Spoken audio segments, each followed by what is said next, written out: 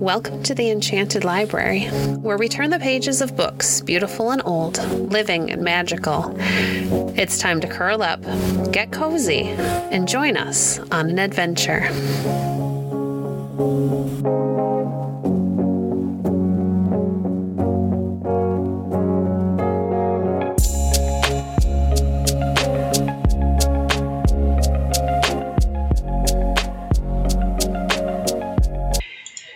Today we're beginning a new book called Redwood Pioneer by Betty Sterling.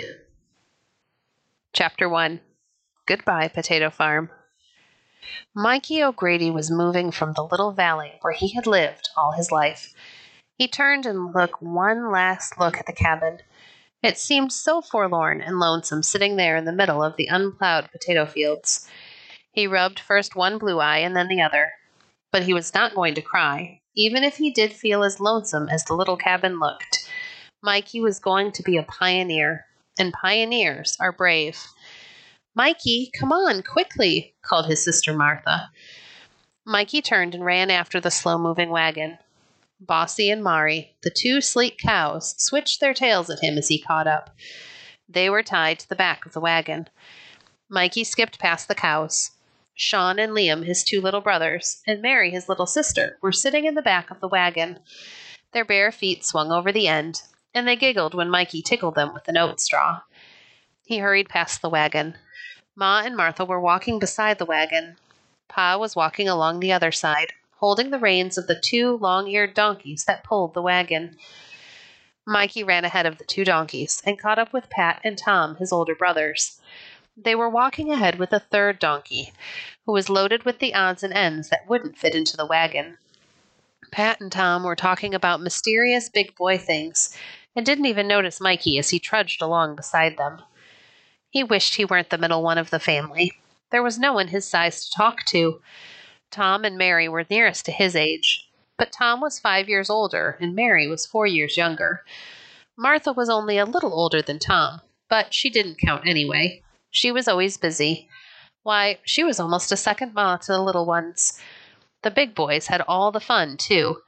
They always went places with Pa. Mikey, the middle one, had to stay home with the younger children. Mikey pulled a couple of green oat stalks to chew on. If Pat and Tom wouldn't talk to him, he would walk with his father. They came to the top of the hill that separated their old home from the site of any other cabins. From here, they could look down on a valley that was dotted with small potato farms, and beyond that, there were more green hills. "I see 2 more cabins, Pa," Mikey said, as they started down the narrow road. He often came to this hill to hunt rabbits for dinner, and he watched for new cabins. "Too many people, Mikey, too many people." Patrick O'Grady shook his head. Mikey looked up at his pa. There were no neighbors near their old cabin yet. "When you were born, Mikey," his father went on, "all this valley was wild. There wasn't a single cabin. Not a one. In less than 10 years, all these cabins and houses have been built. In another year or two, the whole valley will be cleared and planted." He pulled on the reins. One of the donkeys was trying to eat the grass at the side of the road. "Get up, lazy one," he said. The donkey plodded on slowly. The road went downhill, but not steeply. The wagon couldn't roll fast on its big wooden wheels. Mikey jerked up another couple of oat straws to chew. He liked to draw them through the place in the side of his mouth where he had pulled out a baby tooth last week. He rubbed the straw over the sharp edge of the new tooth. "By next year, there will be other cabins near our old cabin, Mikey," his father said again. "That's too close. We need room to stretch. So it's off to the wilderness again for us." He looked pleased. Mikey sighed. He almost wished that he didn't have so much room to stretch. He wanted someone to play with. They were passing the first farm now. 3 small children stood wide-eyed at the side of the road to watch. Mikey tried to look grown up as he walked past them, but he peeked out of the corners of his eyes. The biggest of the little girls said, "Hello," shyly. Mikey smiled at her. "Hello," he said, and walked right on. He wasn't used to strange children. He didn't know what else to say. By dinner time, they had come to the top of the green hills they had seen beyond the valley. Mikey had never been this far from home before. While his mother and Martha spread out a cloth under a big oak tree and set out the cold food, Mikey stood still and stared at the country ahead. He had never seen such a big valley before. So many, many farms, such big houses. But the thing that he stared at the most was the faraway blue ocean. All his life, he had wanted to see the ocean. Pat and Tom had been to Santa Cruz before with Pa. They had bragged about how they had seen the ocean.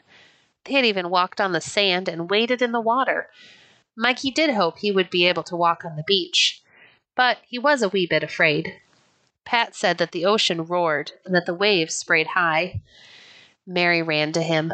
"Isn't it big, Mikey? I didn't know the whole world was so big," she chattered. "There are as many houses as stars in the sky at night," said Mikey. "Come and eat," said Ma. Mikey forgot the ocean, the valley, and the houses. He was hungry. It had been a long time since breakfast. He began gobbling a thick slice of bread covered in sweet butter. Then he saw little Liam copying him. Liam was almost choking on the big bites. Mikey suddenly remembered all that Ma had said about taking little bites and chewing with the mouth closed. When he started taking little bites, Liam copied him and didn't choke anymore. His mother noticed and smiled at him. Dinner was soon over, and the donkeys hitched to the wagon again. "On to Santa Cruz," shouted Pat, clapping his hands over his head. "Santa Cruz by dark," yelled Tom. "Will we really get to Santa Cruz by tonight?" Mikey asked his father. His eyes were shining. He had never been in a city in his whole life. "That's right," said Pa. "Here we go." The road was wider now. They were part way down the hill when they met another wagon pulled by horses. A boy the size of Mikey was sitting on the high front seat with a man. He grinned down at Mikey. "Going to Santa Cruz?" he asked. "Yes," said Mikey. "Have you been there?" "Oh, sure," said the boy. "Lots of times." Mikey felt more timid than ever. He wondered if he were the only boy his size who had never been to the city. They passed many farms now. There were orchards just beginning to bloom. There were green, waving grain fields, and there were potato fields newly planted. Mikey was so excited that he wanted to run. Wouldn't they ever get to Santa Cruz? They passed a big house with a tower on top and a bell in the tower. On the front of the house was a pole with the United States flag. He counted the 13 red and white stripes and the 37 stars when the wind flapped it out. "What is that house, Pa?" he asked. "A school, Mikey. Boys and girls go there to learn to read and write." "I can read and write," said Mikey, "and I never went to a school to learn." "You have a smart mother, Mikey," his father said. "You are lucky that she has taught you to read and write. But maybe someday you'll have a chance to go to school someday. Maybe to college. Who knows?" "A college? What's that?" Mikey asked. "A school for boys bigger than Pat, even. They go to college to learn to be teachers and preachers and doctors," said Pa. "Last time I was here in Santa Cruz, I heard tell of a new college being built in San Jose. San Jose is only a day or so by coach over the mountains. Maybe you can go to college there someday, Mikey." Mikey couldn't talk anymore. He hadn't known there were so many things in the world. He watched the sun getting lower over the bright blue ocean. He could feel the sea breeze now. It wasn't like the warm breeze in the little valleys, but it smelled like the fog that rolled in to cover the hills and valleys almost every night in the winter and spring. Suddenly, Mikey heard a terrifying noise. It was like thunder and screeching and wind all rolled together. He covered his ears and got close to his father. His little brothers and sister cried in terror. "What is it, Pa?" he cried. "What is it?" Pa was laughing. "It's a train, Mikey. I've told you about trains. Look." Mikey cautiously uncovered his ears. He looked across a field toward the west. A monster was puffing along, spouting black smoke and sparks from a chimney in the top. It was pulling wagons, and one wagon was something like a long cabin with windows along the sides. Mikey stared and stared until the train was out of sight over a little hill. He had really seen a train. What a wonderful trip this was. Soon they came to the top of the hill the train had gone over. Ahead of them, toward the setting sun, Mikey could see more houses. Big houses and little houses. More houses than he had known were in the whole world. He couldn't even count them. Santa Cruz, shouted Pat. We're almost there. Mikey felt tired, but he was too excited to care.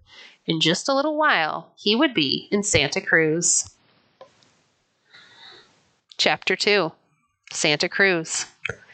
Mikey walked beside the wagon as the tired donkeys pulled it down the main streets of Santa Cruz. The sun had set, and the sky was getting dark. A man was lighting little fires on posts along the street. What is he doing? Mikey asked. Lighting the streetlights, said Pa. There's gas in little pipes inside the posts. When he lights the gas, it will keep burning until he shuts the gas off. They trudged along. Mikey turned his head this way and that, trying to see everything. The street was hard and smooth, not dusty or muddy or full of ruts like the country roads. His father saw him scuffing the road, trying to see why it was so smooth. It's paved, Mikey, Pa said. They cut oily rock and lay it on the ground. Makes a road that never gets muddy. Pa led them to the edge of town, and they found a grassy field where they could camp. Pat and Tom put up the tent. Mikey was so tired he could hardly move, but he hunted under a tree in the dark for some sticks for the fire. Soon, Pa had the fire going. He put a log on it that he had carried in the wagon. Ma put a kettle over the fire and began to cook the stew. Martha made beds in the tent, and Mary helped her. Everyone was busy but Sean and Liam. They were fast asleep in the back of the wagon. Pa looked across the fire at Mikey.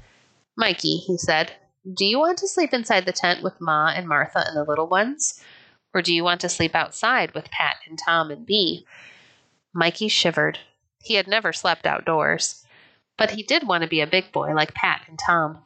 He stood as high as Ma's chin now. I'll sleep outside, he said.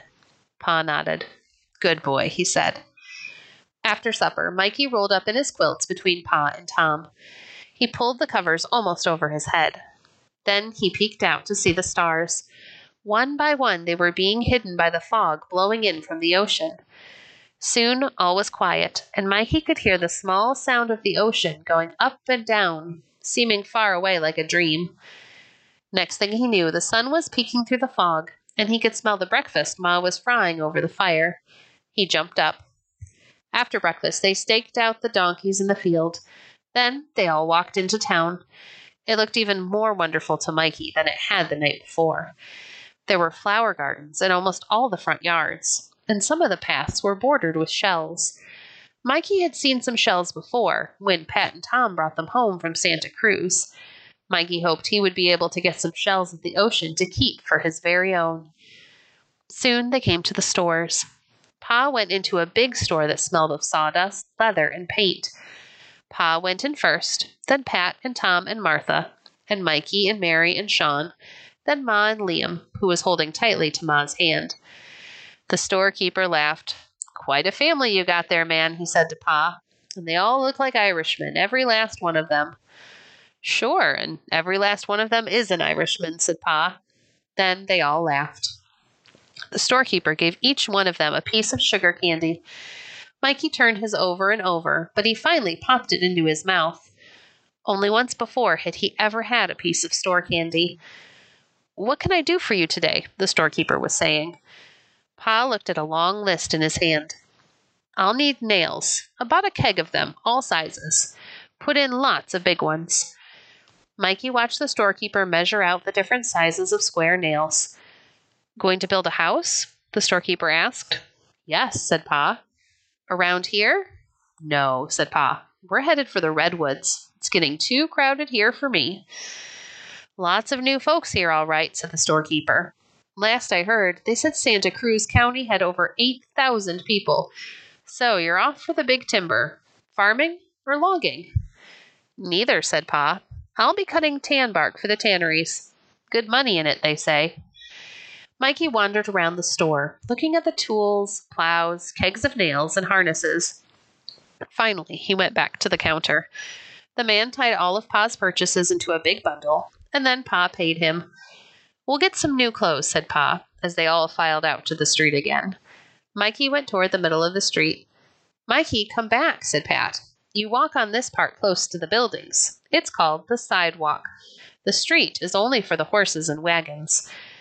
Mikey scurried back to the sidewalk just as a fancy carriage pulled by 2 glistening horses raced down the street.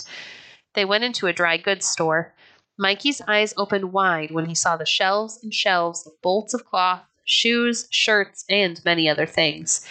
He walked all around with his hands behind his back. Suddenly he heard Pa call him. "Come here, Mikey. You are to have a pair of shoes." Mikey sat still while the storekeeper measured his feet and found a pair of shoes his size. Then he got a new shirt, a new pair of pants, and a jacket. It was the first store-bought shirt he had had. This was almost like Christmas, even if it was only early May. After Pa had bought everything on the list, he sent Pat after the wagon. They took everything back to the tent, and then they ate dinner. After dinner, they walked back to town. This was the part of day Mikey was looking forward to. They were going to the beach. Little Liam had had too much excitement in the morning. His feet began to stumble and his eyes to droop. Soon, Pa held the little lad against his shoulder, and Liam was fast asleep.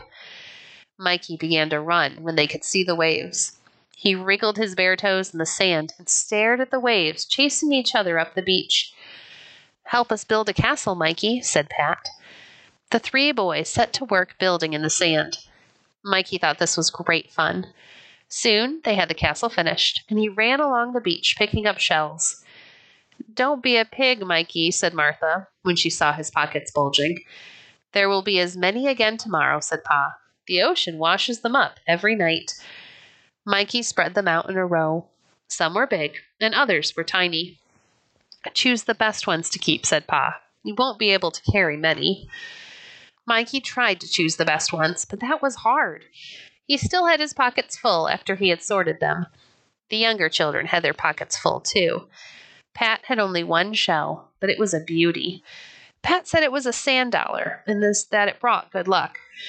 "I hope so," said Ma. "We'll need all the good luck we can get before we are settled again." "That's right," said Pa, "and we'd better be getting back to the tent now for supper." "'Cause tomorrow we head for the Redwoods," sang Mikey, dancing a jig in the sand. "We'll be Redwood pioneers." Thank you for joining us today. If you enjoyed today's episode, please leave a review on your favorite podcast platform and share our podcast with a friend. Visit our website at www.enchantedlibrary.net to see our past books or to connect with us on Facebook. If you'd like to support the work we do, you can visit our Patreon page at patreon.com/enchantedlibrary. We appreciate your support. Until next time, friends, happy reading.